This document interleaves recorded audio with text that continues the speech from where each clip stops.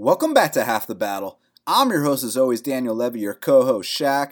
We're going to be talking UFC Hamburg, Mauricio Shogun Rua versus Anthony Lionheart Smith. And Shaq, it's going down this Sunday afternoon in Hamburg.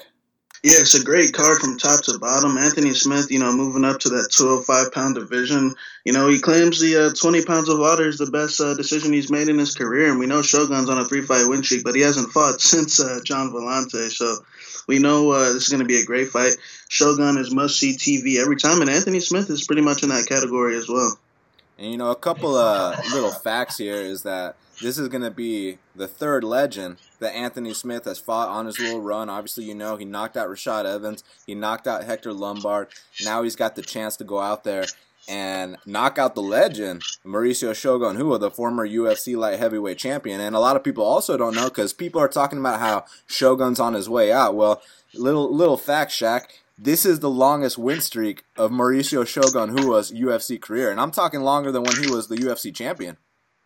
Yeah, man. Shogun, he might be one of those Brazilians that's getting better with age, but, we're going to find that out on Sunday. But what he's done these last three fights, he's faced adversity in all three of them, and he's came back when he got dropped by a Little Nog, came back and won the fight. His fight with Vellante, he got hurt early and came back and knocked him out.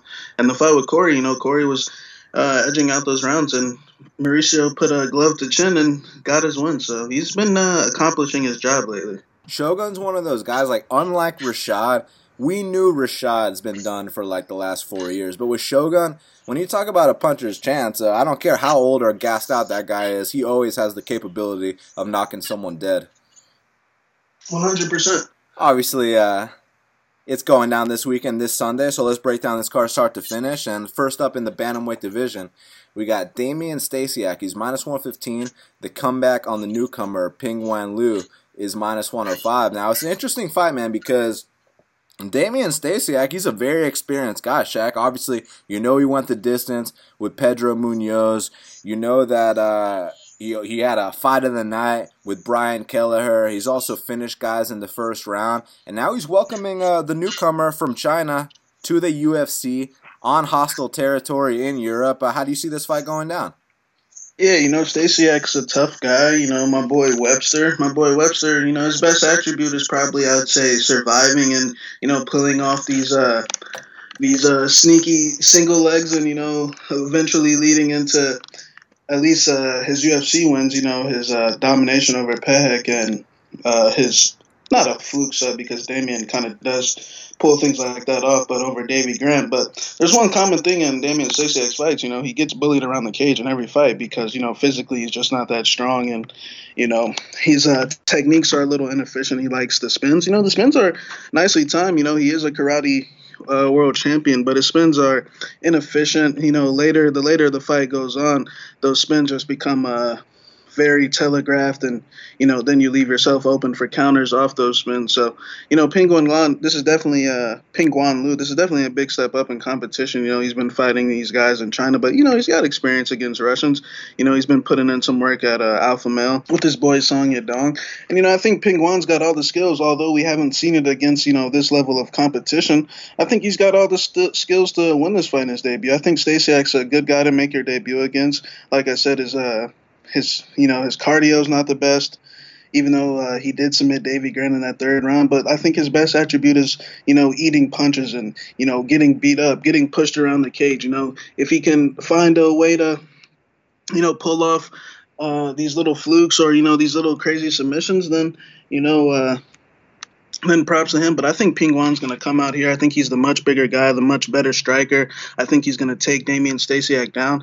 And when I think Damian Stasiak gets fatigued, I think he's going to rely on his inefficient techniques, and it's not going to work. So I think Ping Wan Liu is going to get his hand raised. Stasiak's got some sneaky moves in his arsenal. Obviously, we know he's got a very nice back take. You saw that on full display when he fought Yaosin Meza in that first round. He stole that first round with that beautiful back take. And also the fight with Felipe Pedrick. Damian Stasiak showed in that fight that, hey, if you're not ready to compete inside the UFC's octagon, if you're a regional level fighter, I'm going to expose that and finish you in the first round. And normally when guys get signed to the UFC, Shaq, and they lose their first fight, they always get a second chance. You know who didn't get a second chance? My boy Felipe Pedrick didn't get a second chance because Damian Stasiak beat his ass that badly Shaq. But now he's taking on this newcomer Ping Wang Lu, and I gotta say the up and coming Chinese prospects are very tough guys, and I've noticed that in Ping Wang Lu's style on the regional scene. It kind of reminds me of my boy Song Yadong. Now, whether he's going to have that kind of success, that remains to be seen because they are not the same person at all. But that being said, I've seen him knock people out. I've seen him tap people out. So I know for a fact that he's been putting in work in. He's also come to the States for a little bit and, gotten different looks around here. So I actually am going to pick him to come in here in his UFC debut. And, I know it's close to a pick'em, but the line is slightly edging towards Stasiak. So I'm going to go with Ping Wang Lu for a slight upset. Now, next up in, I believe, the UFC light heavyweight division, we got Darko Stosic. He's minus 260. The comeback on Jeremy Kimball is plus 220. So which way you leaning, man? But Darko's one of Mirko Cro Cop's proteges out of Croatia. He's a big power puncher, and he's got good top control, and he's a big stiff, And Kimball, Kimball's what we like to refer to as that guy that you look at him and you'll be like, man, this guy's really fighting. But Kimball's more experienced. He's got better wins. He's been in there he's got wins over Chidi Njokuani. I mean, on the given day, Kimball is that type of guy to surprise you. He's the guy that if you take lightly, he might, pull off a big KO like how he did against Stansbury as the underdog. So he's a guy you gotta. And his fight with De Lima, I thought it was very competitive up until he, he slipped and got his head bashed in against the fence. But, of course we can say, oh, it was a slip and this and that. But I'm noticing a lot of those things happen to Kimball a lot in his career, man. He likes to come out with these big, explosive starts. And then when his opponents survive that, he generally finds his way to the mat and, generally he gets tapped out. I mean, he's been tapped out, over 8 or 9 times. So there's one common thing in Jeremy Kimball's career that he will tap out. Now, Darko, of course, we know Darko is a fraud, but we know that Darko, that doesn't mean he can't win this fight. Eventually it'll come down. I don't think it's going to play out in this fight. I think Darko's going to handle business. I think he's going to be too physical. Yeah, he's a stiff, but I think Kimball's going to come out here with a big explosion early like he always does. And when that doesn't work, I think Darko's going to tie him up, muscle him down to that fence. And then I think Kimball, his clock will be ticking away. I think eventually he'll get finished. Yeah, I mean, look, when your name is Darko Stosic, I mean, it's like, I am Darko, Lord of Darkness. You know what I'm saying, man? You just don't want to put your guy in there against a guy like that. And, Jeremy Kimball, he's got one job. Come in and take this L. I mean, that's what he's good at. And occasionally he'll pull off an upset. But when we talk about that Josh Stansbury fight, I mean, was that really an upset? I mean, they didn't have any plans for Josh Stansbury. I guarantee you they got some plans for Darko over in this Euro scene. And, yeah, he is a bit of a stiff. And Jeremy Kimball, despite him being a fat slob, he does hit kind of hard, and, he's won a lot of fights. He beat my boy Chidi Njokuani. So, all that being said, I think they are going to have a very exciting fight while it lasts, and I see Darko catching him. So, I'm going to go with the favorite here. And next up in the bantamweight division, we got Manny Bermudez. He's minus 280. The comeback on Davy Grant is plus 240. Now, Shaq, would you feel comfortable laying a minus 280 when there's a chance that Mark Goddard is going to be involved? Yeah, that's the big thing in this fight. Manny Bermudez, he likes to chain submission attempt after submission attempt, and it's super impressive. But we know on the feet, he's scared to get hit. Every time Albert touched him on that chin, I mean, he got hurt. And that's not the first time. I mean, we've seen him back on his local scene fights. Remember when he pulled off that robbery against Almeida? I mean, Manny's got a history of eating punches and quivering away and, shying away from exchanges. But his jiu-jitsu is on point. We know that he's going to chain, and eventually, guys get tapped out. Now, we've seen Davy Grant in here with somewhat of a similar style, not really, with my boy Stasiak. He was beating Stasiak up all over the octagon, and then third round he's starting to get a little tired, and then he finds himself in an armbar, and I felt like he left Damian Stasiak hanging around too much. And if you look at Davy Grant's record, he's really not a knockout artist. He's more of a submission guy himself. He's more of a jiu-jitsu guy. So I think if Mark Goddard's reffing this fight, and if you have money on Manny Bermudez, you better be very careful, because now when I bring this up, we know that Mark Goddard's from Cage Warriors, and or he's from England, Cage Warriors, a lot of these, UK promotions. And let's just be honest here, he's friends with those boys. So, and we already seen him pull off some questionable things in a Davy Grant fight before against Marlon Vera, and we just know that with Manny's style, if the sub attempts don't work, we know that there's going to be a lot of grabbing the fence or toes in the fence or, grabbing the shorts, trying to, pull off, get the right angles for the submission. So it's going to be a lot of questionable things. If Goddard's ref in this fight, I'd be very nervous with money on Bermudez. So in my opinion, it's a dog or pass situation. But how can you trust a guy like Davy Grant who, doesn't really have the type of finishing ability with the strikes? And therefore, I think Manny Bermudez will pull it out by submission. I think, best case scenario, he just comes out and it's too much for Davy Grant. But if it doesn't, Manny's not a very efficient guy on the feet. He's it's just pretty much sub or bust. So, I'd stay out of that fight. But I'll take Manny Bermudez. I mean, it really is sub or bust because if you watch that split decision fight he had against Almeida, don't ask me how he won that fight, Shaq, because I just don't know. But that being said, man, if someone's going to get fucked in this fight, this time it's going to be the opposite way around. This time it's going to be Manny that gets fucked, especially if Marc Goddard is reffing that fight. And all I got to say about Marc Goddard, man, I mean, let's say Manny's going for a Darce choke. Let's say he's got something locked in. It looks like the fight's about to end. He's going to... Do you remember when Jared Brooks fought Davison Figueiredo in Brazil, and he takes him down, and it's 1-1 going into the third. It all comes down to that final takedown, and Jared Brooks gets that takedown, and then Mario Yamasaki, he's good friends with Davison Figueiredo, and he made up that Jared Brooks grabbed the shorts and stood him back up from a very dominant position. Well, Marc Goddard's on that exact same shit, and if you have a locked-in submission on Davy Grant, and Mark's reffing that fight, he'll figure out a way to be like, Stop, stand up, 1 point, he's grabbing the shorts, he'll pull all that shit, and, it's worked in my favor before. I mean, I remember when I bet Jack Hermanson against Talis Latis, and my boy Jack had a rib injury, and thank God it was Marc Goddard reffing the fight, because Mark goes up to Jack's corner, and he's like, do something about his rib, you know what I'm saying? So, my boy Marc Goddard, if you're a Cage Warriors or UK fighter, he loves you, so... I would be super nervous betting Manny Bermudez against Davy Grant here. But that said, I still think Manny Bermudez can put him to sleep because Davy Grant, look, I think he's more interested in coaching. I don't think he really wants to be there. He fights once every couple of years. I mean, it is what it is. I'm going to go with Manny Bermudez here, but if Goddard's reffing, be very careful. Now, next up in the UFC light heavyweight division, we got a battle of prospects.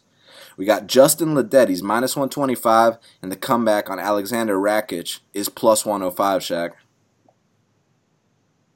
Yeah, I see Rakic as a popular underdog this week, and, I understand, he had a great debut. He's a big boy, big-time kickboxer. You can tell he picks his shots, he doesn't rush, but at the same time, he did fight a 40-year-old guy named Francimar Barroso. And shout out to my boy Francimar because he's putting in serious work in the PFL tournament. Wait, Shaq, you mean he fought the number one seed in PFL?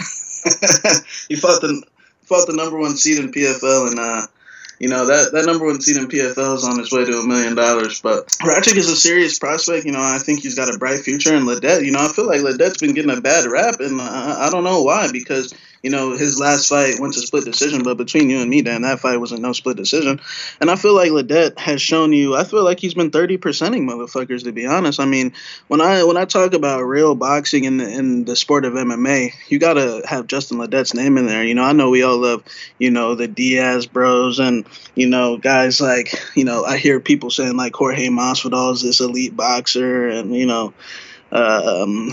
Danny Hot Chocolate's a pro boxer, Holly Holm's a pro boxer, but I'll tell you right now, I think Justin Ledet's got all those people beat in terms of just pure boxing. I mean, the guy, makes guys look silly with one punch, and that's just with the jab and the left hook. I think he's got more in his arsenal. I just think boxers have the tendency to just use what they need, and I feel like Rakic, he's going to definitely need a little bit more, and I think we're going to see a little bit more. I really don't think we've seen that right hand. I mean, his last fight against that 265-pound heavyweight that, puts people's lights out, I mean, he popped his eye. I mean, just put it this way. I've heard a couple of people go in between rounds saying I can't breathe because of that jab. And, of course we can sit here and say, oh, it was Chase Sherman. But, I mean, he made Chase Sherman not be able to breathe. He butchered Chase Sherman to the point that Chase Sherman was pretty much just bewildered, man. And I mean, he couldn't breathe because of one punch. So, I think if you're basing the dead off, thinking he's just all he has is a jab, I think he's got way more in his toolbox. And let's not forget about the jiu-jitsu. I mean, the guy's got 5 submissions on his record. He trains with Jaculino on those mats. And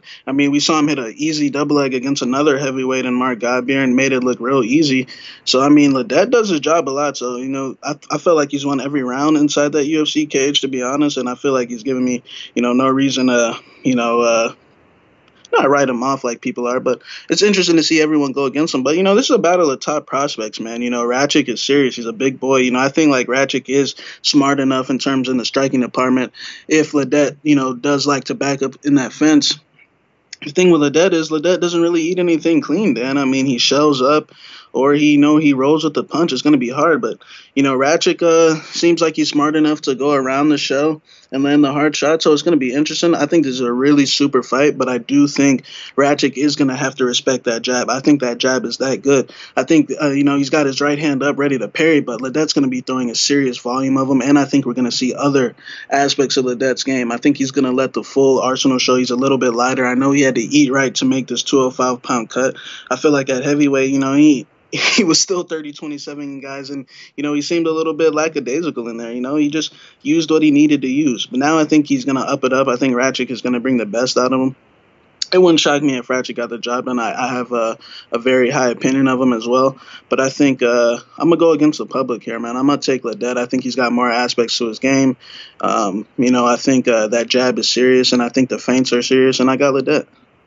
It's funny to me how people write off that jab of Ledet, like, oh, he's just got a jab. It's like, do you know what it feels like to get your eye closed from a jab? Do you know what it feels like to get your head popped back? You get that nose broken and your eyes start watering. I mean, that's what Ledet does to people. And, he literally has taken 0 damage in his 3 UFC fights. He literally is just chilling out and dominating these guys. And it's pretty impressive, man. It's not often you see a high-level 1-2 in MMA, and that's exactly what he brings to the table. And now, obviously, for him to drop to 205 pounds, that means he took his nutrition to a whole nother level. And I heard some stories about what he's been doing. I don't want to actually say it on here just because I haven't confirmed it, with any reliable sources. But all I know is for him to get to 240 to 205, he's been taking shit extremely seriously. And I think coming in here against a guy like Rakic, I know the game plan for both guys. I mean, look, Rakic, he's got to crowd Ledet. He's got to throw big volume punches. Even if they don't land, just make it look like you're landing. Mix in leg kicks. And possibly, I know he's been training at ATT, possibly throw in a takedown or two, but I don't think it's going to be as easy as that against a guy like Ledet. I think people are under the assumption that Ledet's just a one-dimensional guy, only because he's had to use, his jab and his cross in his 3 fights. They forget he double-legged and choked out Mark Godbeer, so technically he's not a one-dimensional fighter, Shaq. But, I mean, it's like just because he's not going out there throwing spinning shit, all of a sudden they label him as a one-dimensional fighter, and I just don't view it like that, man. I think that the weapons he does possess are very high level, and I got a lot of respect for Rakic, too. I think he's a serious prospect as well, and I think he does have paths to win this fight, but I think that Justin Ledet's strengths are so strong that he can literally cruise to victories in these fights, and the winner of this fight is going to emerge a top contender at 205 pounds. A top prospect at 205 pounds. And initially, I was going with Rakic, but I think I changed my mind. I think I'm going to go with Ledet here, and I think he wins a split decision. Now, next up in the welterweight division, we got Emil Meek. He's minus 160. The comeback on Bartosz Fabinski is plus 140. Now, have you heard from my boy Bartosz the Butcher lately?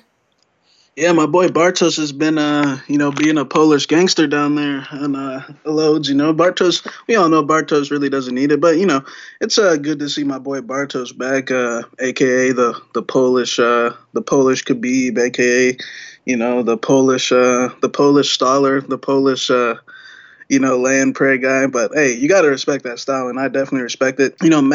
Mac's had a great UFC career so far, even though he's 1-1. That fight with Jordan Mein, I know Mein was coming out of retirement and all, but I thought it was a great fight. I thought he beat Mein's ass personally, even though, he had a little rib injury and things like that. What's up with those Norwegians having those rib injuries, Dan? Dude, all I know is that the 2 times that those Norwegians had rib injuries, they both came back and won their fights. So whatever's in the water over there, those are some tough motherfuckers. Those are some real warriors. Yeah, for sure. And Bartos, I feel like initially I was thinking Mac was probably gonna put him away, but man, I gained a lot of respect for Bartos' style because, that style, even though, the rest parts of his game really aren't that good, that style, he's what we call a specialist. He's an elite specialist in one area. And I know people are gonna say, well, Mac stuffed against Kamaru and he got back up, but the thing is, it could be the same thing here, man. Bartos is an elite lay and pray staller, head in between your legs, trying to take you down. And, I don't think he's a complete novice out in space either. I think, he's got a decent jab, overhand right, and it's really just an attempt to get back into the clinch. And, once Bartos gets that leg, it's pretty much over. And he's got the cardio to still lift you up all the way in the air and dump you on your head. Now, Mech, he's been putting in some work with Kamaru again for this fight, which is, perfect. But I think each guy has a completely different style of grappling. I think Kamaru, is a little more comfortable on his feet, as where Bartos knows where his skills lie. Bartos ain't interested in exchanging any type of punches. Bartos has very good submission defense. He stays calm. I think he's just more of a smotherer, and Kamaru's more of like a more well-rounded MMA fighter, as where Bartos is just interested in smothering you and gassing you out and putting you right back in the same position. So, I could totally see a scenario where Meek is getting up and he keeps getting up, but Bartos is just the aggressor. And, if I said Bartos has a clear path to victory here. All he's got to do is do his bullshit for 10 minutes and he's going to win the decision here.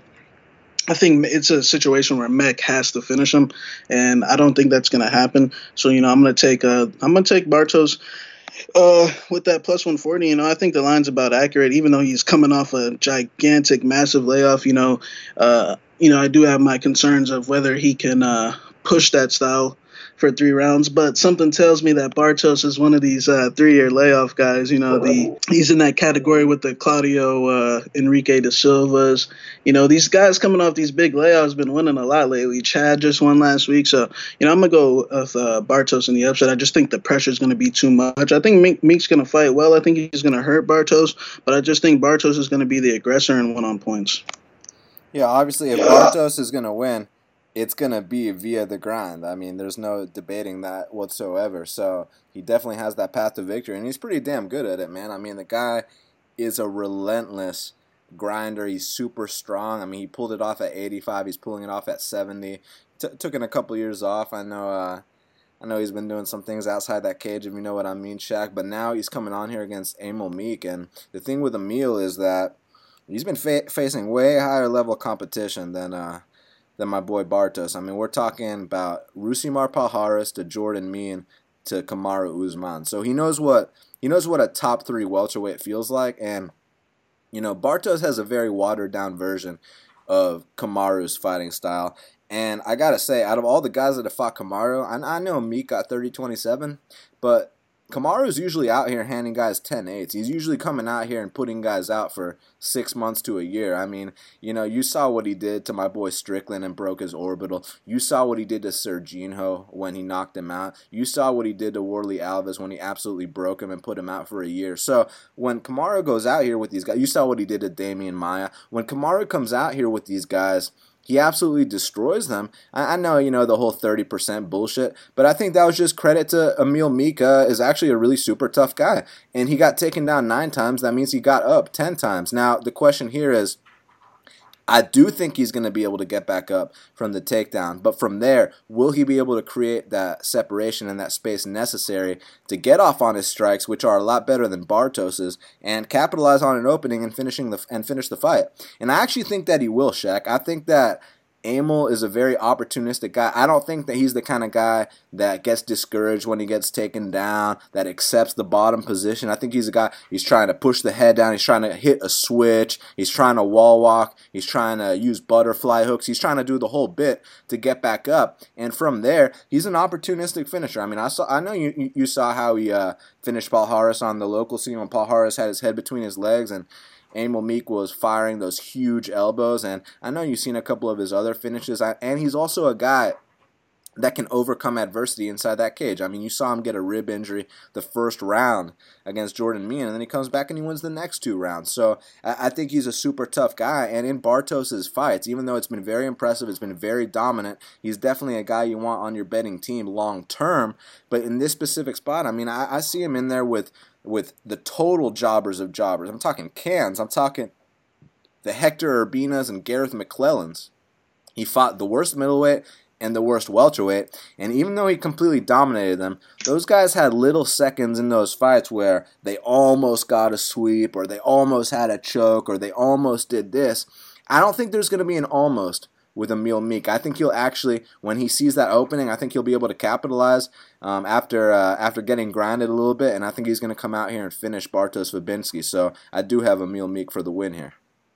Now, next up in the lightweight division, we got Sergeant Nick Hein. He's minus 155. The comeback on Damir Hadzovic is plus 135. Now, Shaq, when guys beat Damir Hadzovic, aside from Taisumov, they usually lay on him. I mean, the blueprint's been out. Damir's kind of like my boy Pettis, not in the sense that he's got a Taekwondo style, but just in the sense that he can knock dudes outstanding, but we know the kryptonite. That's push him up against the fence. And 5 seconds into this fight, we're going to be saying stuff like, oh, look, Damir's on his back, kind of like Felipe Aranches or Anthony Pettis, but on the feet, he's a motherfucker. And one thing I've noticed about Nick Hein is he likes to stand and bang. So my question is, I know he's got this judo background and this and that, but usually when he takes guys down, he lets them back up because he just loves to stand and bang too. Is he all of a sudden going to switch up his game plan here, Shaq?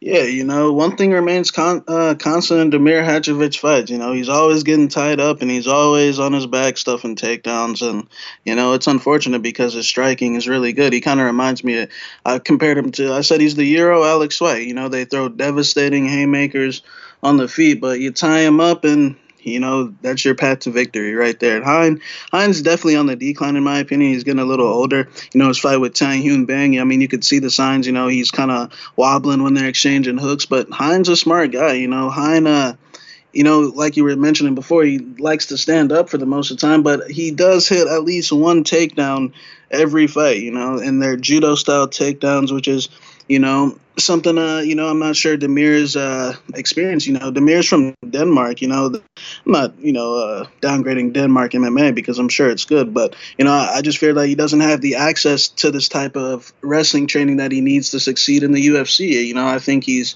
just comfortable in his own environment, which is, no shame because he might win this fight because I think he's got a big advantage on the feet here. I think Damir on the feet is not a complete mismatch, but, I think he's going to land the more harder shots here and really hurt Hein. I feel like the thing is when he does hurt Hein, I feel like Hein's going to instantly go into a mode of wrestling. I've been seeing him putting in some work in California on those American wrestling mats. So, it's going to be interesting because I know he's not I know Damir ain't going to take him down, but Hein's a good point fighter, man. Hein does what he does. He does what he does. He does what he needs to do to win. He's not gonna come out and exert himself early. He's gonna manage his cardio throughout the 3-round process. He's gonna use efficient techniques. At the end of the rounds, he's gonna look for takedowns.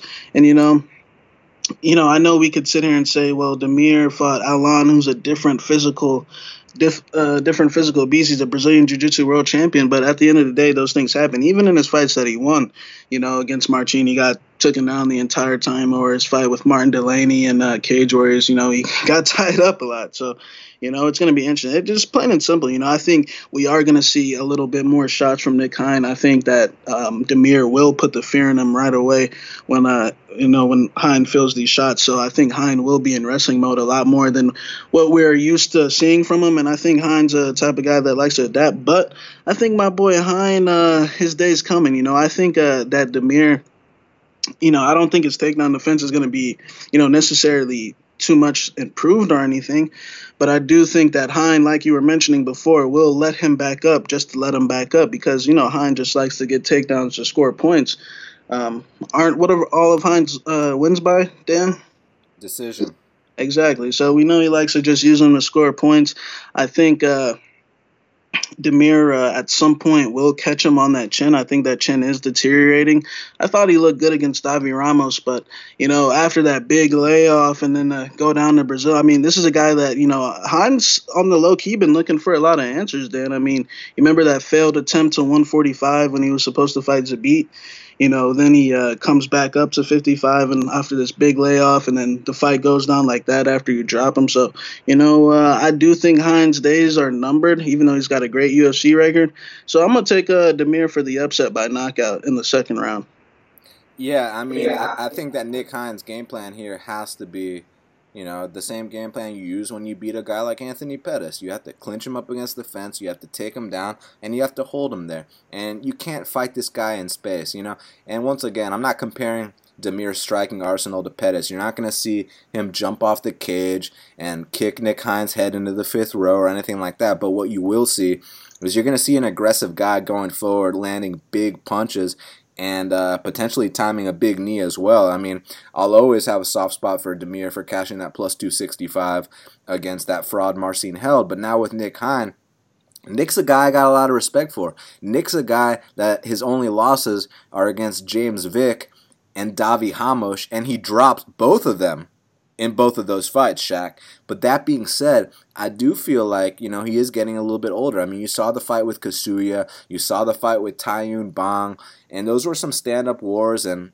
I say wars, they were stand-up fights, and he's definitely has slowed down a bit, and he loves to stand and bang. If he stands and bangs with Damir Hadzovic, he's going to hit the deck, and that's just the bottom line. The question is, I've been following Nick Hine, and, I've heard a lot of stories that he's been on the wrestling mats constantly for this camp. So now my question is he on those wrestling mats every day? Because in his last fight, he got blast doubled for the first time in his career, and he never wants that to happen ever again, just period? Or is he on those wrestling mats every day because he knows the way to beat Damir is to push this guy up against the fence and grind him out? That's my question. I really want to know. If someone could give me the answer to that, I could pick this fight confidently. But since I don't know the answer to that and I have to guess, I'm going to guess that based on what I've seen in Nick Hines' footage, which is he loves to stand and bang. So you stand and bang with Damir, you're probably going to lose unless you're, Taisumov. And I don't think that Nick Hines possesses the nuclear missiles in his fists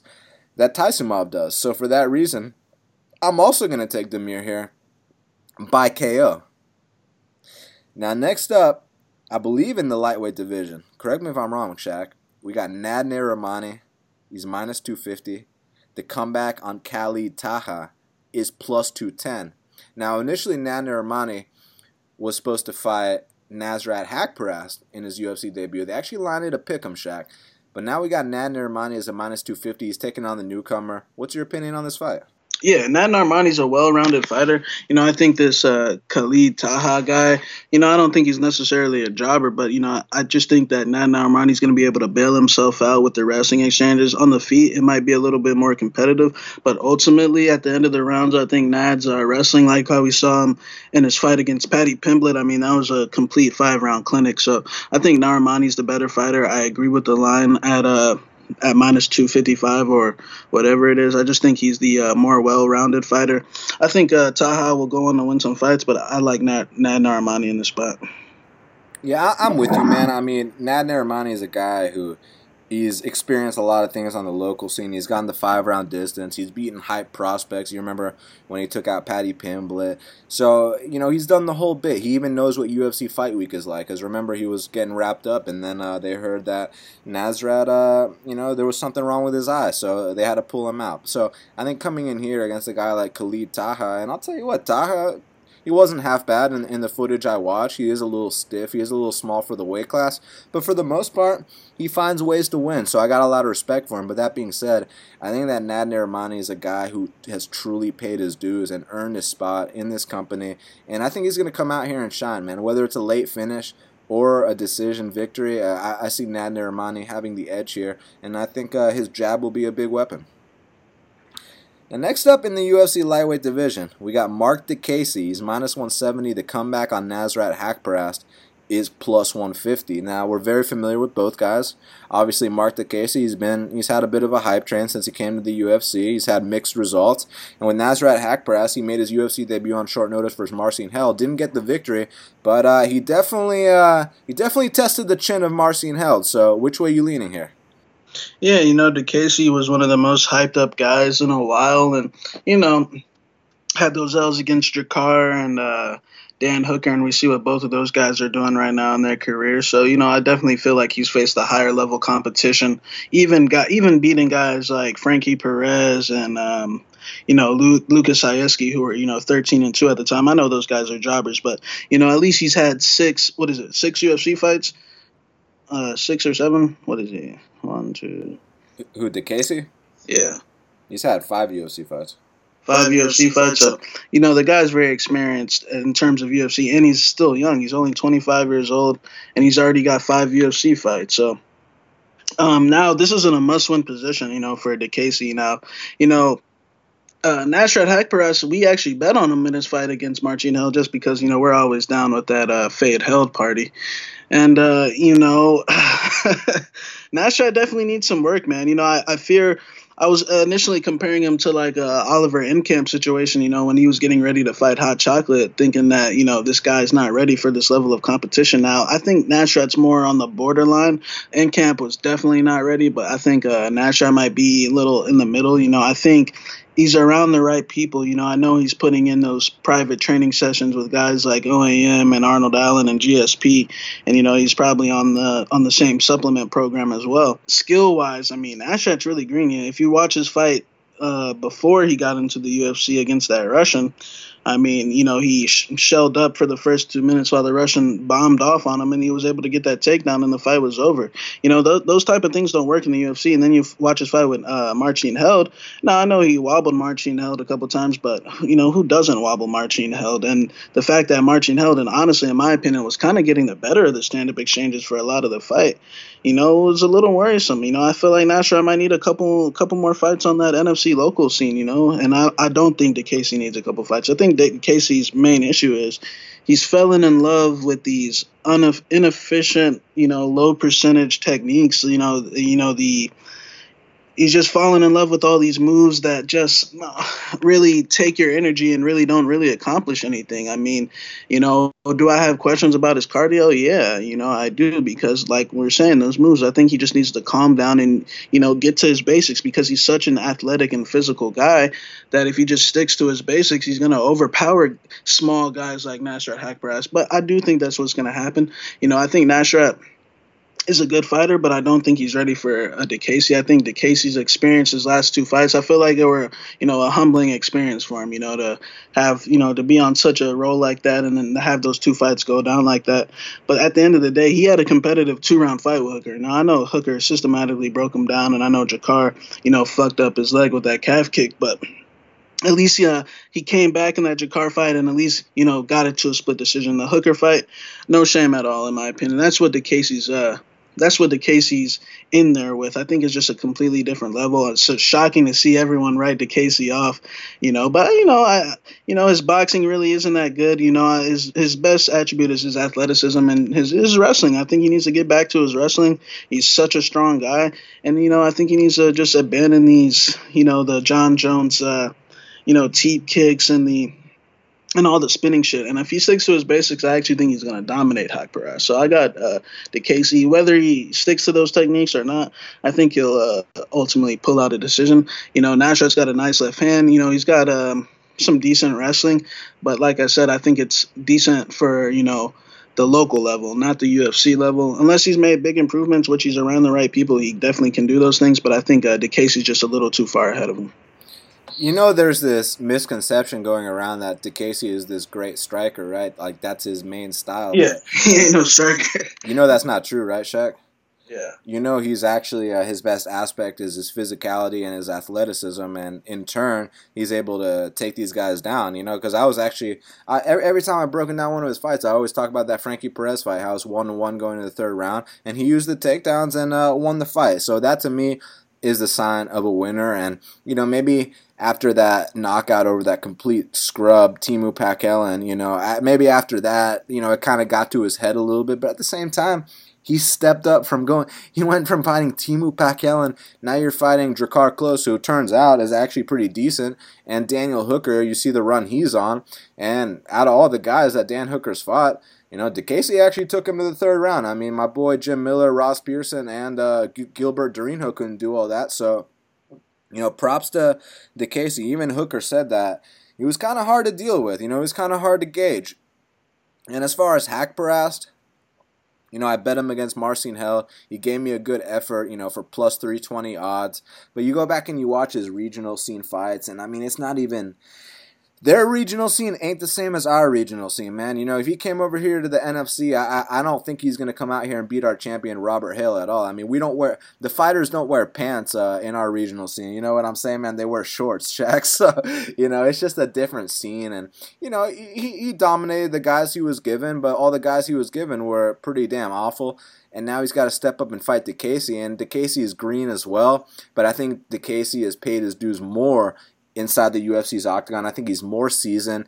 I think he's experienced a lot more, and I also think he's a way better athlete. He's bigger, and I think that athleticism will come into play in this spot, and I see him coming out here and winning a decision against Nasrat Haqparast. Now, next up in the welterweight division, we got Danny Hot Chocolate Roberts. He's minus 355, and the comeback on the newcomer, David Zawada, is plus 295. Now, initially it was supposed to be Juban versus Hot Chocolate. My boy Juban had to pull out. He's barely hanging on by a thread, but now they got the newcomer, David Zawada. He's coming in here. He's an experienced guy. What's your opinion on the matchup, Shaq? Yeah, it's a typical letdown spot for Hot Chocolate. Going from fighting Juban and now fighting this guy that no one's ever heard of. And it turns out the guy's actually experienced and, has a similar record to you, to Hot Chocolate. He's got actually one more win than Hot Chocolate. Now, I don't think this is a Craig White type of replacement or a one of these jobbers that are coming in. I think Zawada is actually a decent fighter, and I think he actually will win a UFC fight down the line. Of course, I'm gonna take Hot Chocolate in this one. I just think the late notice, Hot Chocolate's experience level.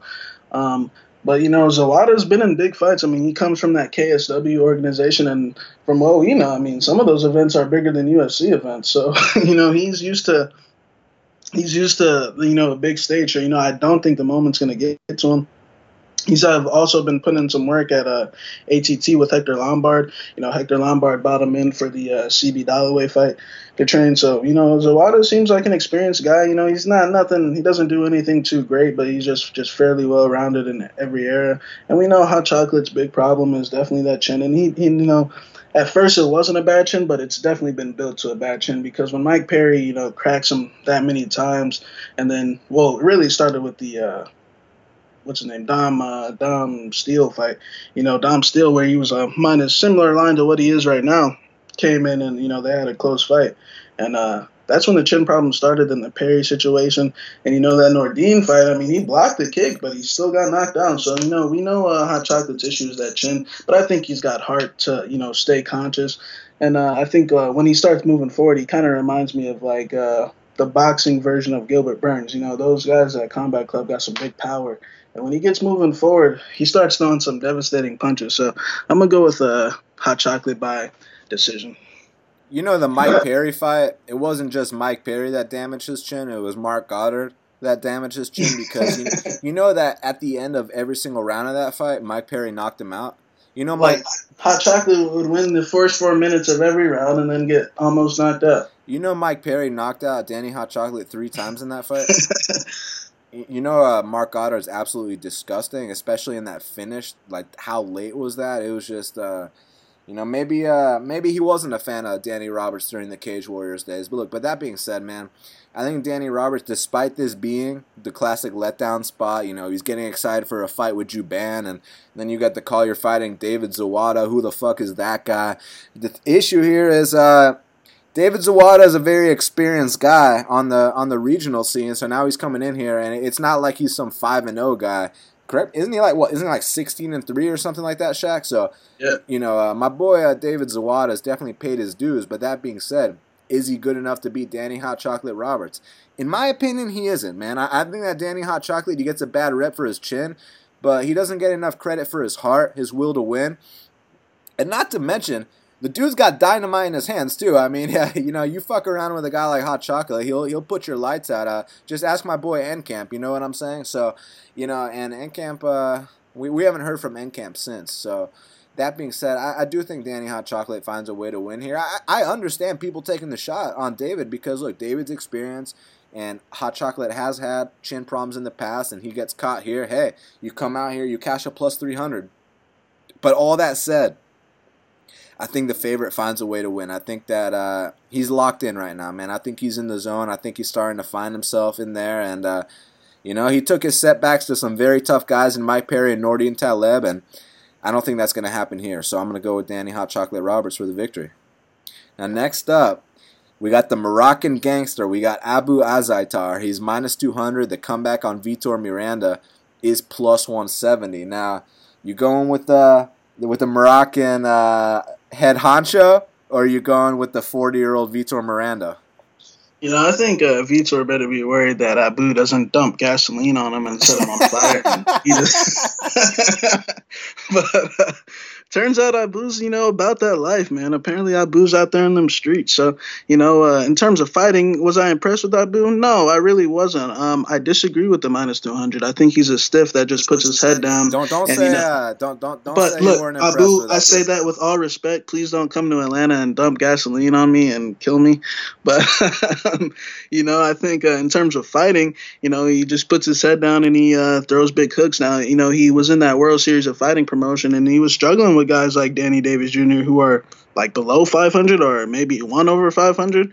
And he was getting taken down. He was getting his back taken. Those fights are really close. His fight with his last fight against Michael Laurent, which was in 2016, that guy's a jobber as well. And, he put it on him. So, that's more of what I like to see guys with wrestling when they fight Vitor, because my boy Vitor definitely struggles in that department. But one thing I'll say about Vitor is the heart is definitely not in question. Now, I know he had a little issue with depression after the Chris Camozzi fight. He tore his shoulder in that fight, early in that fight, and had to have surgery on it afterwards, and he ballooned up to 240 pounds. And at age, 38 to 40, that's, super alarming.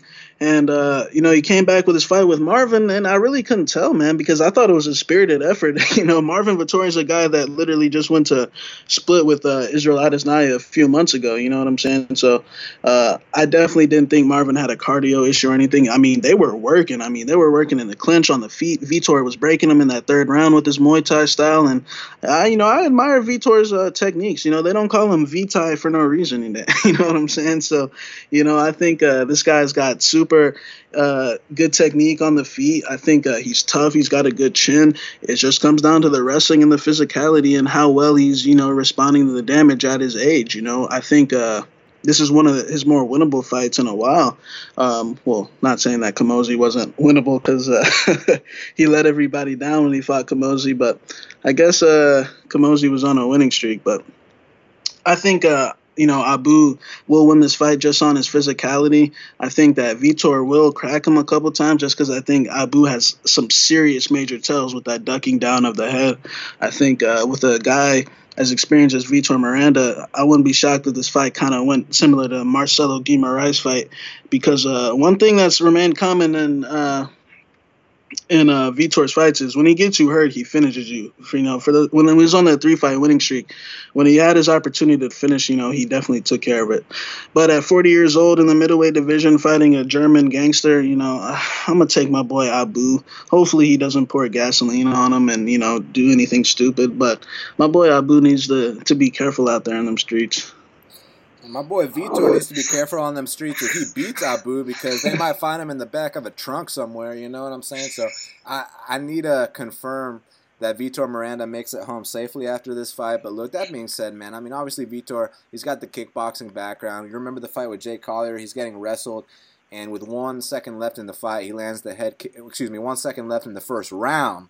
he lands the finishing blow, the head kick, and knocks out Jake Collier. And since that point, he's knocked out a couple other people too. He knocked out Clint Hester. He knocked out Marcelo Guimaraes. But unfortunately, he had to take an L. Oh, man, should we even talk about the Chris Camozzi L? Is that even excusable? Can we say he was sick? Allegedly, he tore his shoulder in the first round. So I can name 80% of the roster that can tear their shoulder and still beat Chris Camozzi. But Chris Camozzi was on a 3-fight win streak.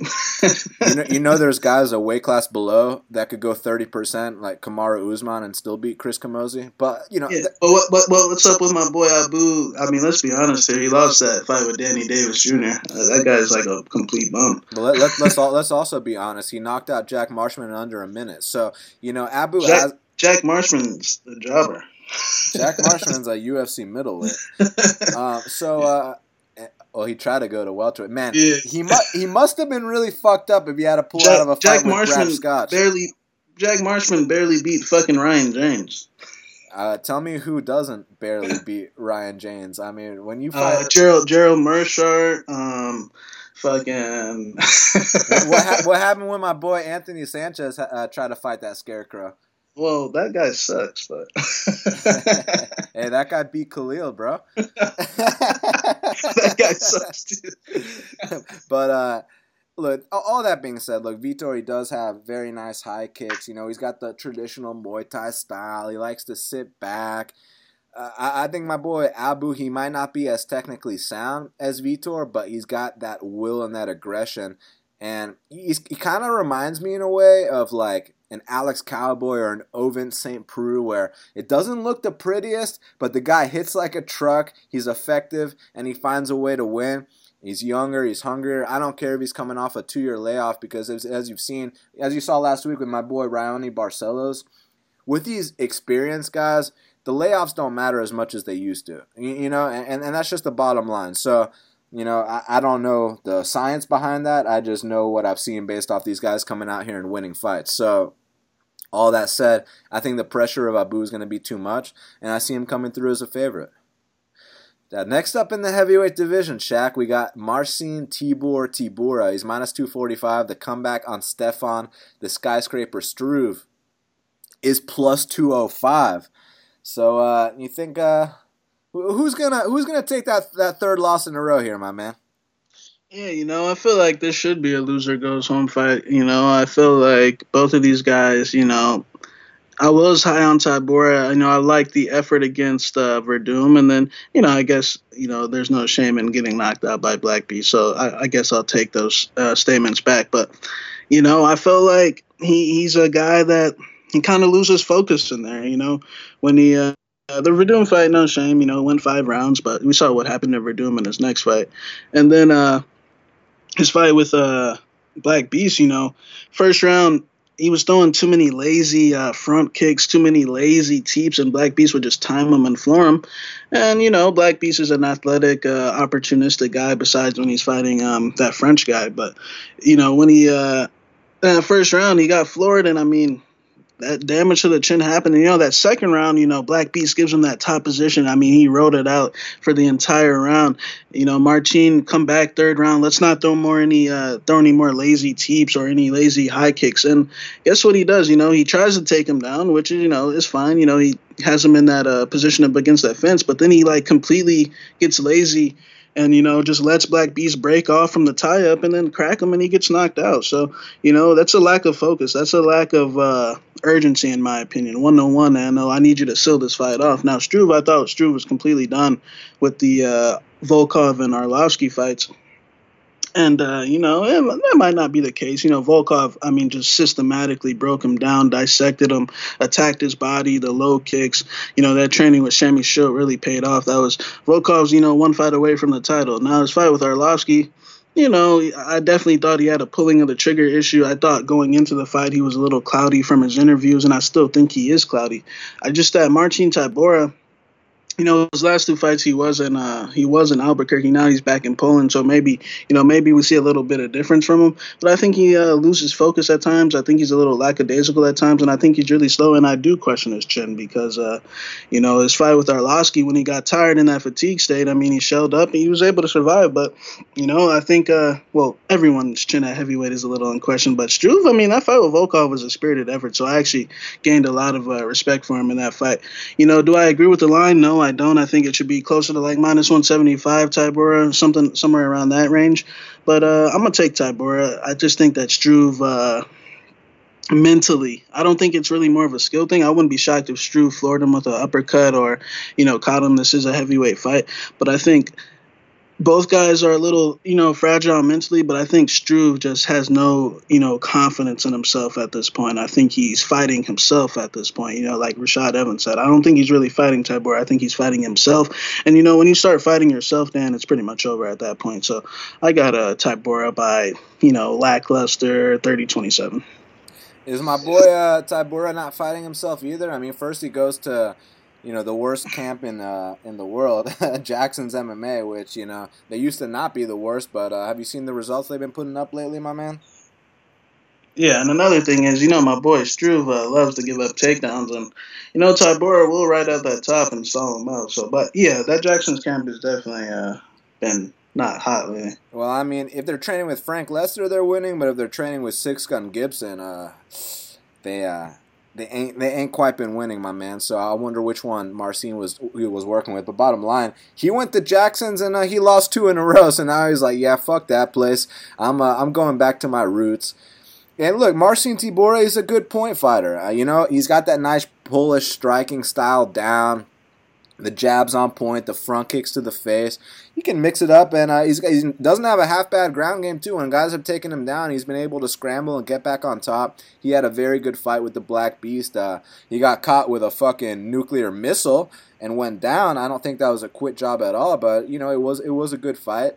Put up a good effort versus Werdum. The thing with Stefan Struve is that we talk about one day he's going to finally use his range and this and that, and I just think he's a slow, unathletic guy, but he's super tough. Like, for example, I could see a scenario where Marcin comes out here and expends everything he has trying to get Stefan Struve out of there, and then he's got nothing left. And I do think that Marcin Tybura has a suspect gas tank. And the reason I say that is because you remember that time I max bet Marcin Tybura to beat Arlovsky, who was coming off a 5-fight losing streak. And, Tybura has a good first round, and then he totally quits in the second round. I was lucky that the ref didn't stop it. And then they're both gassed out to a point of no return. Andrei Arlovsky trips. Marcin gets on top of him, lays on him for the rest of the round, and I won a majority decision. And after that, I was like, wow, so my boy Marcin might actually be a fraud, huh?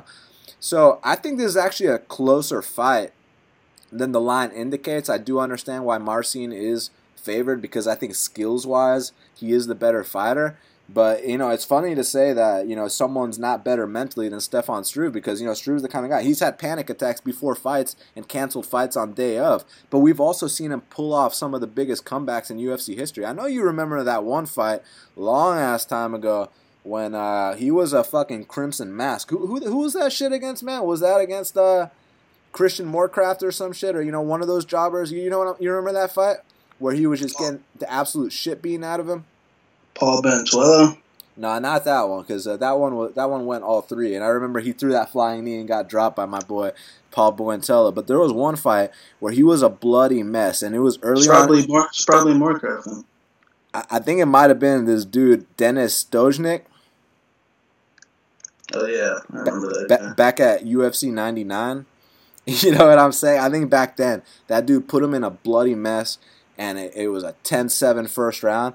And then Struve pulled off the upset or the comeback in the second round. So he's got that capability. That was a long-ass time ago. Since that point, let's not sit here and act like he didn't hand my boy Stipe his first L, because he 100% did. Look, if Stefan Struve retires today, he'll always be able to tell his grandkids, I knocked out Stefan Struve and I beat Minotauro Nogueira. So no matter what, he can take that with him to the grave. You mean Stipe Miocic? Sorry, who did I say? Shit, Stefan can tell his grandkids that he knocked out Stefan Struve. That's fucking hilarious. But anyways, what I meant was Stefan Struve can tell his grandkids that he knocked out Stipe Miocic. Stefan Struve can tell his grandkids that he went out there and beat the legend Minotauro Nogueira in Brazil. You know, obviously none of that has anything to do with this fight. I'm just giving my boy a little credit, right? But all that being said, I see Marcin Tybura coming out here super hard, almost getting the finish, gassing out, and then either Stefan Struve wins the second and third round or he finishes Marcin Tybura. So I'm actually going to go with the upset here. I think my boy Struve stops his skid, and I think he finally gets another win. Now, next up in the light heavyweight division, we got Glover Teixeira. He's minus 150, the comeback on Corey, beast in 25-8, overtime.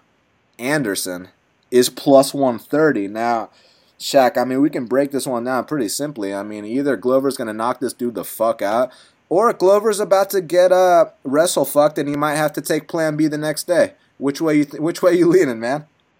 Yeah, I think Corey's one of the best fighters in the 205-pound division, but we all know the glaring flaw in his game. It's that chin. I mean, and, you can make excuses for the chin and all this shit, but, I mean, the guy's got a bad chin, plain and simple. This started back when he fought John Vellante. It's so funny. People think John Vellante was dominating that fight with the low kicks. If you guys look at the cards, Corey was up 2 rounds going into the 3rd round, so that just shows you how bad Vellante is. Not that matters, but, I think Corey, he's got good Frankie Edgar-style movement on the outside. I think Mark Henry's done a good job. He's done a good job teaching him that style. And, he's got good movement, but where he falls into trouble is when he starts standing still and he starts getting a little overzealous and he starts, trading power punches a little bit too much and exposing that chin. And, I mean, it's happened countless times. The Vellante fight, the Tom Lawler fight, even though he got 230-27 in that fight, he wobbled one because, he let Lawler back him up and be the aggressor. And he doesn't have the chin, consistently to get through things like that. And we saw what happened in the Jimmy fight, shooting from a little too far out, right hand, left hook, out cold. The OSP fight, he's probably up 2 rounds. At the end of that first round, he got dropped after winning the entire round. The guy's just a big liability out in space. You never know. He's one of the true guys where you never know when one of those shots is going to ring his bell and he's going to pull a Michael Chandler, or something like that. So, he's he falls in that category. I think it's a good matchup for him, though. I think Glover's definitely getting up there in age. I mean, Glover is as stiff as a board these days. He's slow. He's, his footwork's a little. I mean, now it makes sense why Gustafsson looked that good against him. You know what I'm saying? The guy comes in straight. He's slow. His head movement's lacking these days. He's getting wobbled by Jared Cannonier these days. I mean, he's definitely getting up there in age. His fight with Serkinov, I think, is just more of a Misha Serkinov being a fraud thing. I mean, we told you guys on the podcast that, if you put Misha in one bad spot, that's it, and that's exactly what happened. And, it's funny, Glover's wrestling defense really ain't that bad, in my opinion. I know he got taken out by Phil Davis, but let's not forget this guy actually took down Ryan Bader.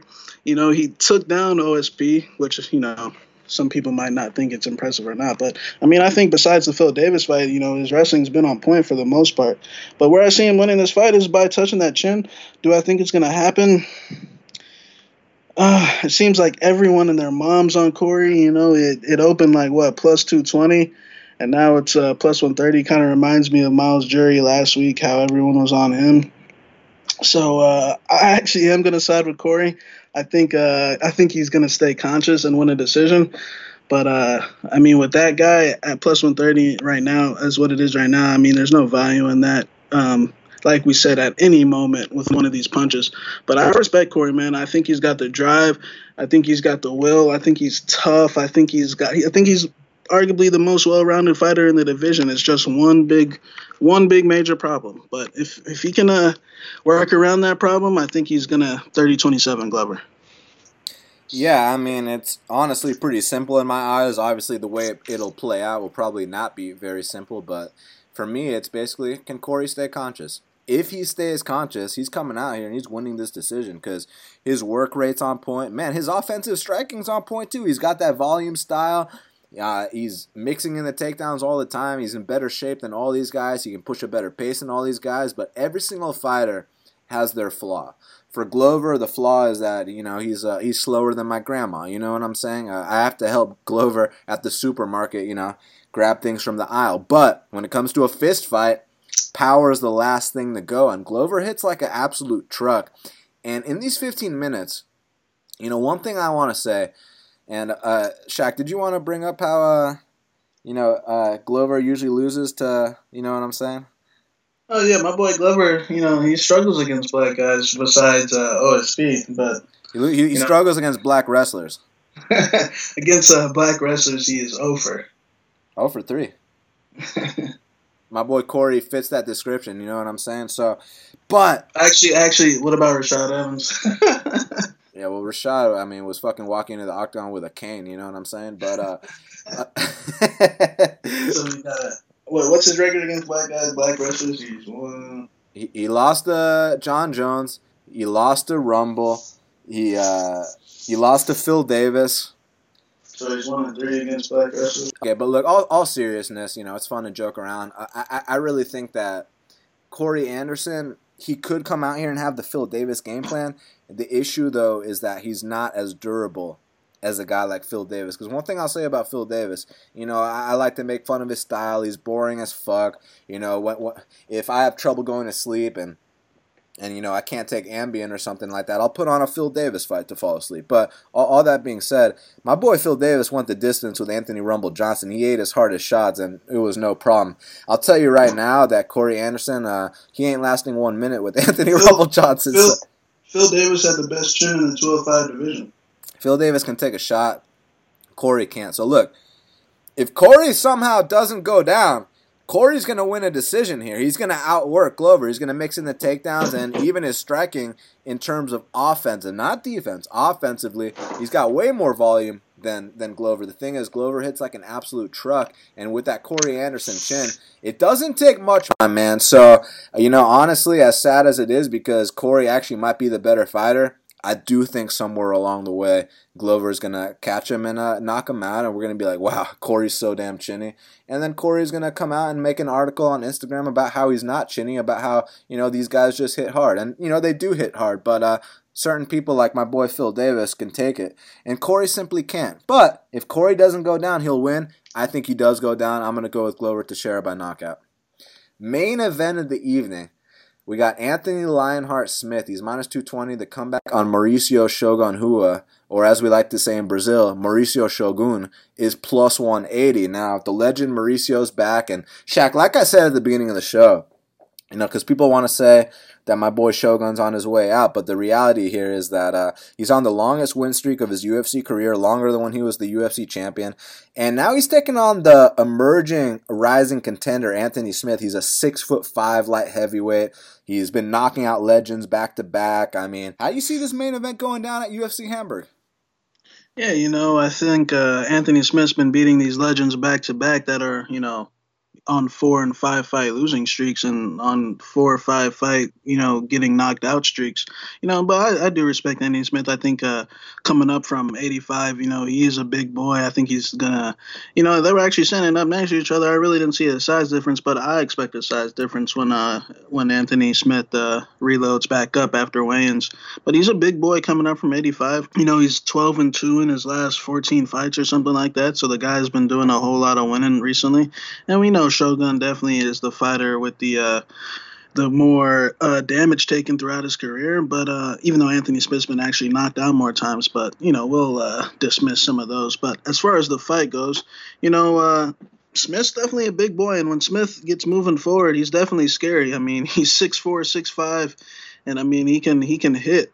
The slow starting thing, it's going to be interesting to see if it comes back out in this fight because, like when you're fighting Rashad Evans, at least he took care of business the way you're supposed to take care of business because, a lot of other guys probably wouldn't have done it that fast. But as far as, the line goes, minus 220, I don't know if Anthony Smith's that type of guy. I think he's a guy that in most of his fights, he's either coming from behind or fucking, he's a quick finish, you know. In most of his fights, he's coming from behind. And another thing is, anytime Anthony Smith fights a Brazilian, just put it this way, things get very hairy. I mean, if we look about his just strike force in UFC, you know, when he fought Braga Neto, he lost to a Brazilian. When he fought Leleco Guimarães, he did win that fight, but that third round was very sketchy. He lost to Cesar Ferreira. He lost to Thiago Maheda. So, you know, historically against Brazilians, he has had some trouble. But Shogun, that doesn't really matter, I guess. But Shogun's been on a 3-fight win streak. He's been looking real good. But the thing is, Shogun's been fighting, you know, the John Volantes of the world and you know, the Little Nogs and the Corey's. You know, Corey was a big win because, you know, Corey is a younger light heavyweight, but we know why Shogun was able to steal that decision away due to Corey's suspect chin. Now with Anthony Smith, I do fear that if he starts moving forward in the late rounds, that you know he can find Shogun's chin. But I feel like Anthony Smith's chin really hasn't been tested that much, you know, at least lately, especially at this big of a stage and against this type of opponent. Now I know Shogun's old, but one thing about Shogun is the power never leaves, and Shogun's got an ability to find chins. And when he finds chins, he'll definitely swarm on you as well, and he'll get you out of there. And Smith's been finished by strikes more than 8 times. How many times is it? I mean, you got it right, bro. The thing is, most of those were early on in his career, and then he went on this huge streak.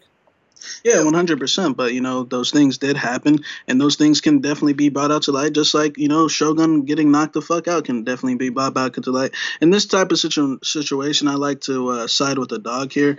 I like Shogun in this fight. You know, I think Anthony Smith he might be looking past Shogun. You know, I know he got put in the spot for a reason because he is an exciting fighter. And, you know, I feel like you know, he's talking about the Gus fight, this and that. You know, he's saying that Shogun's going to be a first-round knockout. And if he does that, you know, props out. But it's going to be interesting to see if he's really about that life because, you know, Shogun puts the fear in guys even at this age. So when they start working, I really want to see if he's about that life. You know, I think Shogun's got a you know, I think he's got an issue. You know, sometimes when he's exchanging straight rights, left hooks, you know, these guys, even guys like Volante, kind of been beating him to the punch these days. But, you know, he's been finding a way to get better as the fight goes along these days, which is something that was kind of different from his past. So, you know, I don't know if I trust Anthony Smith at this minus 220 line, a guy that, you know, habitually likes to start off from his back or lose rounds, 2 rounds to, you know, 40-year-old Hector Lombard. And granted, he did come back and win, but I don't put Shogun, I don't compare Shogun to Rashad and Hector. Those guys were getting knocked out 4 or 5 fights in a row. Those guys can't win a fight to save their lives. So I think Shogun's a little better than those guys. So I'm going to take the plus 180 in Shogun. I think he's going to get the job done by knockout somewhere in that second, third round. I think Smith's going to be having his way early, but I think one of these shots is going to really ring Smith's bell, and I think he's going to resort back to his old ways. And then I think Shogun's got a lot to fight for. You know, Cormier already, you know, expressed interest that he wants to fight Shogun, you know, and I think Smith's just looking at Shogun like an old fuck, and I think Shogun's one of those old fucks that you shouldn't do that against. So, you know, I'm going to take Shogun. Shogun's one of my all-time favorite fighters, and you know he's one of these guys that he's on his way out, but he can still knock anyone out. You know, similar to a guy like Hendo, except that Shogun, even though he lost to Hendo twice, in my opinion, his striking arsenal is a lot wider. Obviously, you've seen him break people down with leg kicks in the Machida fight. You've seen him knock dudes out with punches in the Chuck Liddell fight, and most of his knockouts too. I mean, he's always going out there knocking people out. And I mean, you know, you go back to when you see my boy Shogun and he's brawling in that party in Brazil. My dude Shogun's a real natural born fighter. And you know, people talk about his leg locks even though he's only got one on his career against Kevin Randleman. You know he's got that capability. My boy Shogun is super well rounded, and he's one of the only guys that has been able to make that, you know, Brazilian Muay Thai style work for over a decade, man. I mean, he's really been doing this shit that long, and he is that good. But the one issue that Shogun's always had has been his cardio. He comes out so hard trying to finish you that sometimes he kind of does become a walking punching bag. And one thing about Anthony Smith that he gets a reputation for, despite knocking out Rashad Evans in under a minute, which isn't really much of an accomplishment because, you know, my boy Rashad's completely done. But the thing with Anthony Smith, his MO is usually knocking dudes out late, like in that third round, because Anthony Smith, you know, despite his physical tools, despite the fact that he's 6'5", he often gets off to a very slow start. But the thing with him is he's the kind of guy that once you start to slow down on him, he's going to get to you, man. He really will. And then he's going to start throwing those long kicks. He's going to start mixing in the knees. He's going to start stringing together his combinations. And if Shogun doesn't get him out of there in the first round and a half, and then Shogun starts huffing and puffing, that's when you might see a vicious KO. I'm not convinced it's going to be like the Ovince knockout where, Mauricio got caught right away. I think it's going to happen a little bit later, but I do think it's going to happen. And I'm going to go with Anthony Lionheart Smith to get the biggest victory of his MMA career. And then, he can retire after this fight, even though he won't. He can retire after this fight and tell his kids that I beat Mauricio Shogun Rua, Rashad Evans, and Hector Lombard. I did it. I had a great career, but it's not going to end there. He's going to keep chasing glory, and we'll see what happens with the rest of his career, because even though a win over Shogun, it's fucking Shogun, I'm still not convinced that he's going to come out here and beat the Dominic Reyes of the world, beat the Justin Ledets, beat the Alexander Rakic's. I kind of want to see him against those kind of prospects after this, even though name-wise it might not make sense, but ability-wise, I do think it makes sense. So all respect and love to the legend Mauricio Shogun, but I think this is a very brutal and unforgiving sport, and I see Anthony Smith coming out here and knocking out Shogun.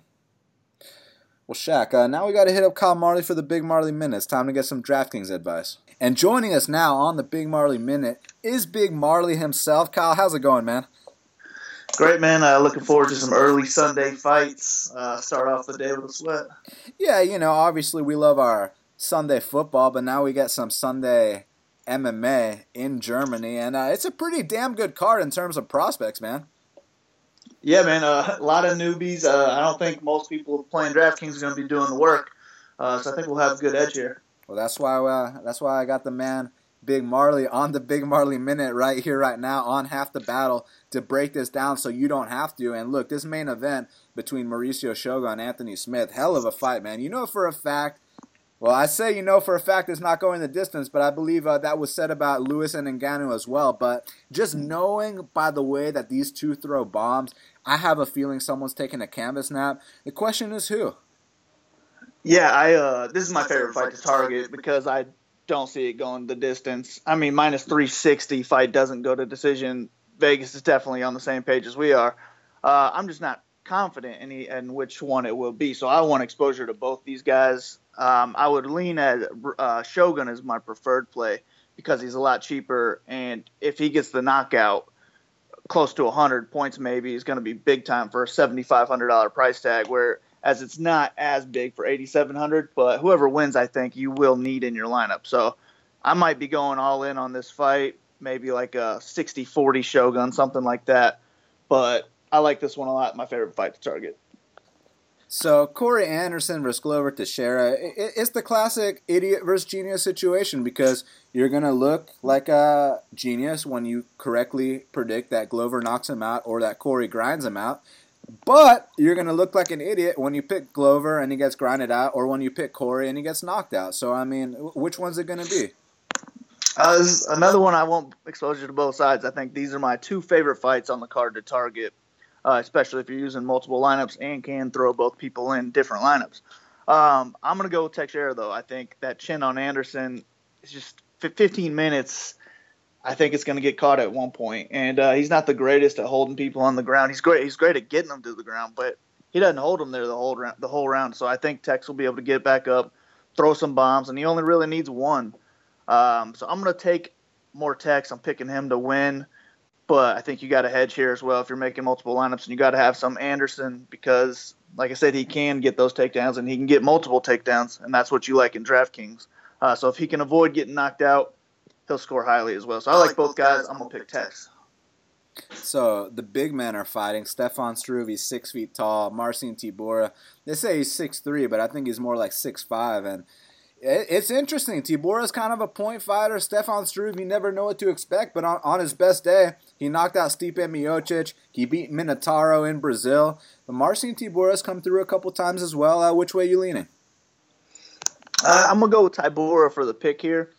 But I think I would rather, if I was making one lineup, and I had to use this fight, I would rather just use Struve at 7,200.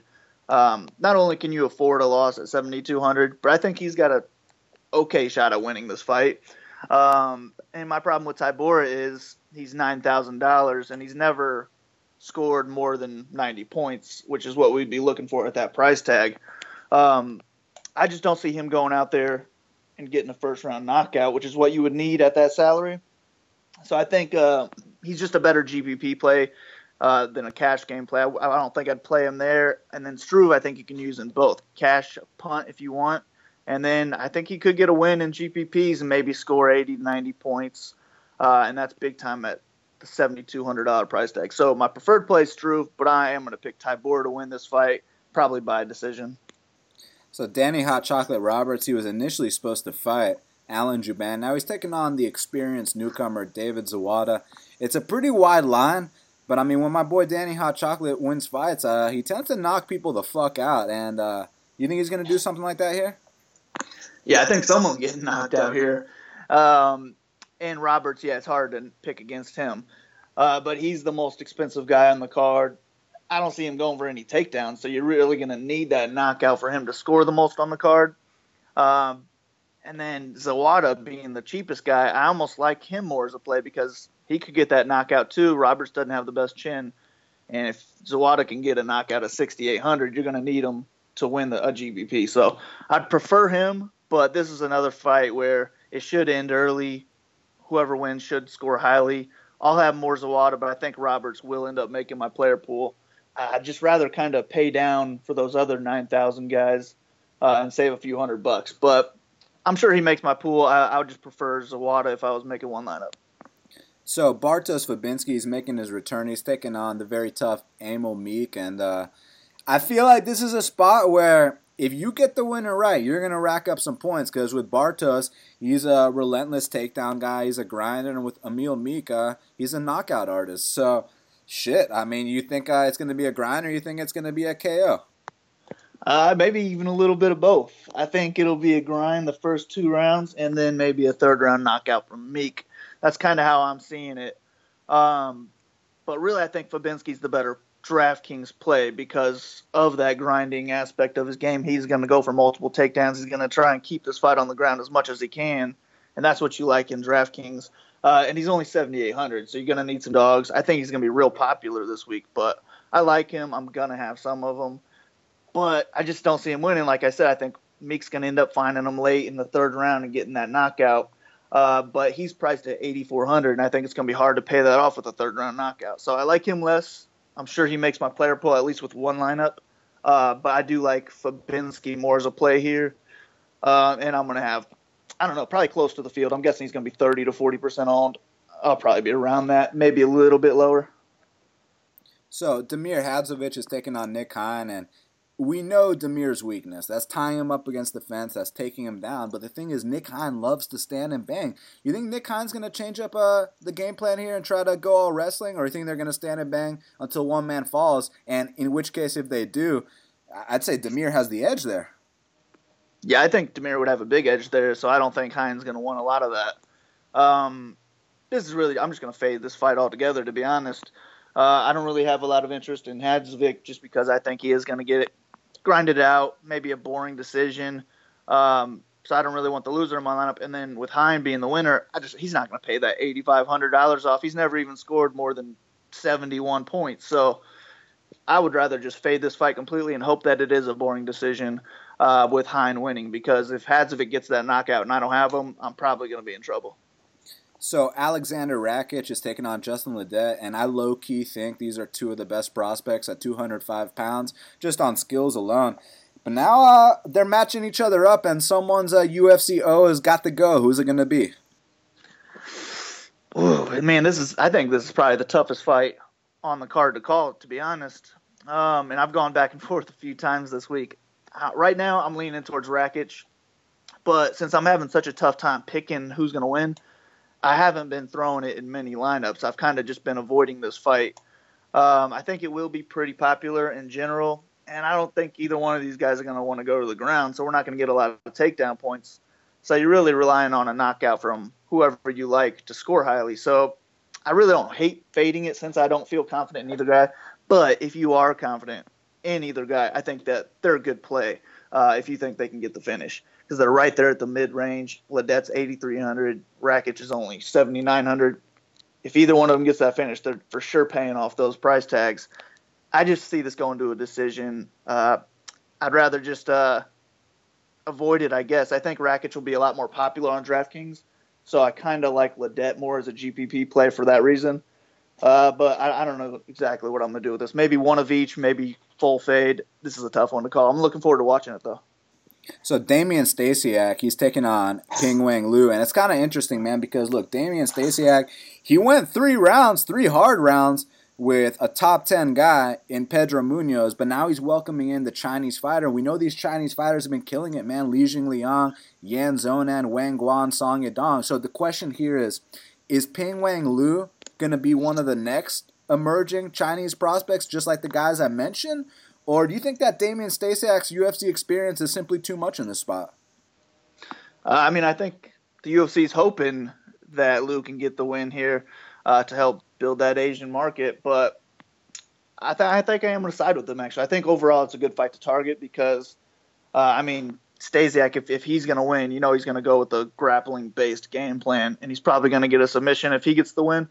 But I just think I've never been impressed with Stasiak myself. I think Liu's just going to be the better fighter, and if he can keep it on the feet, I think it should be his fight to lose. I am nervous. He does go for a lot of takedowns. He could get caught maybe in a submission on the way in, and he doesn't have the greatest takedown defense. I'm hoping it's improved. Stasiak's not the greatest wrestler. So if he can keep this on the feet, I'm going to go with Liu to win this fight, maybe by knockout or decision.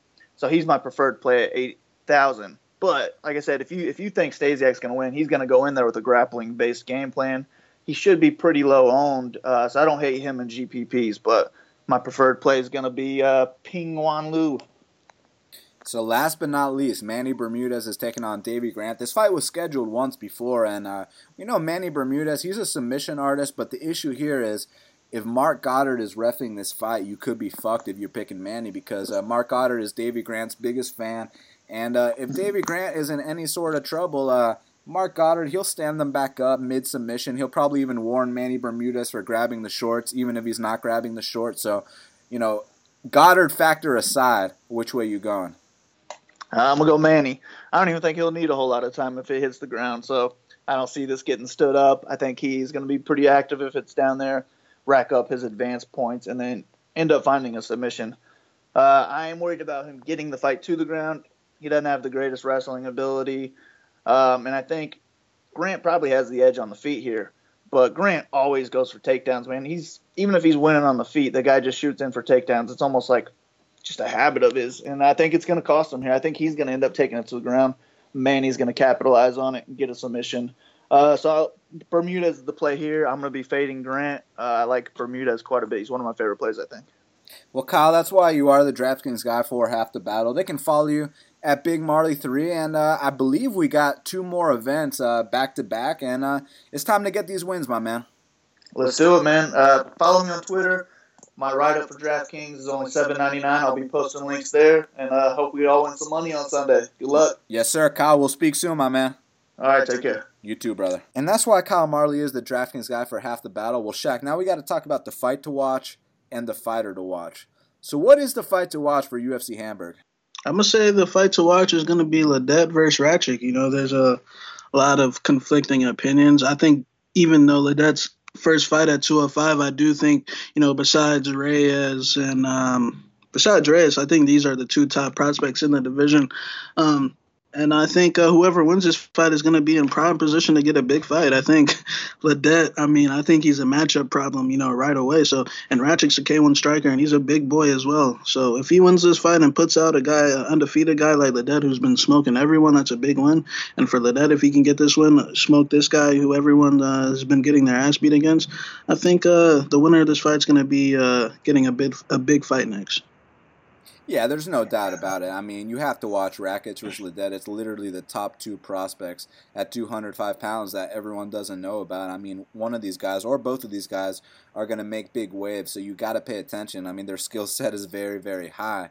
But for me, my fight to watch is Mark Diakiese versus Nasrat Haqparast. Look, Mark Diakiese opened at minus 300. He's currently minus 170. That means that a lot of people have a lot of faith in Nasrat Haqparast, and they were very impressed with his UFC debut. I know he's a very connected guy, and Mark Diakiese at one point was looked at as one of the brightest prospects at 155 pounds. So this is honestly a crossroad fight between both of these guys, and it's going to be a very big win for whoever comes out here and gets their arm raised. So for that reason, Mark Diakiese versus Nasrat Haqparast is my fight to watch.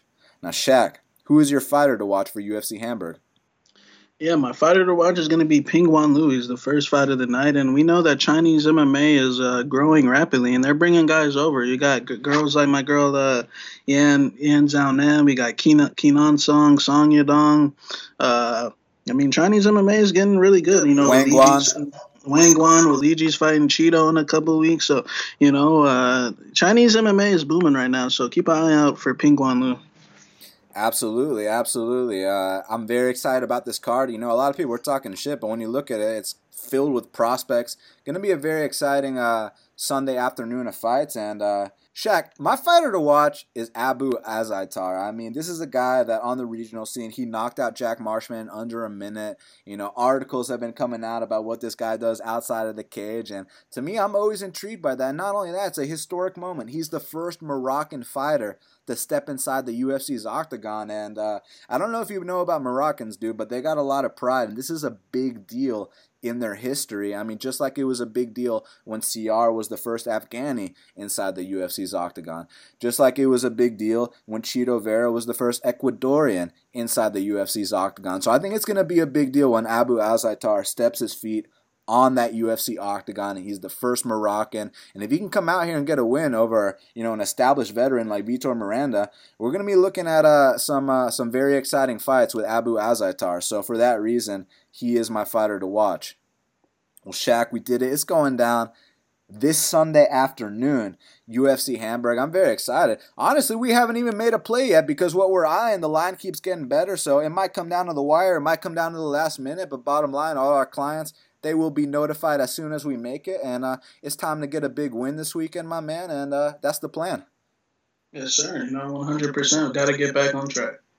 Indeed. Well, you can follow me at Best Fight Picks. You can follow Shaq at MMA Genius 05. You can subscribe to Best Fight Picks at bestfightpicks.com, at maxbetseason.com, or subscribe to Half the Battle on iTunes, SoundCloud, YouTube, and Stitcher.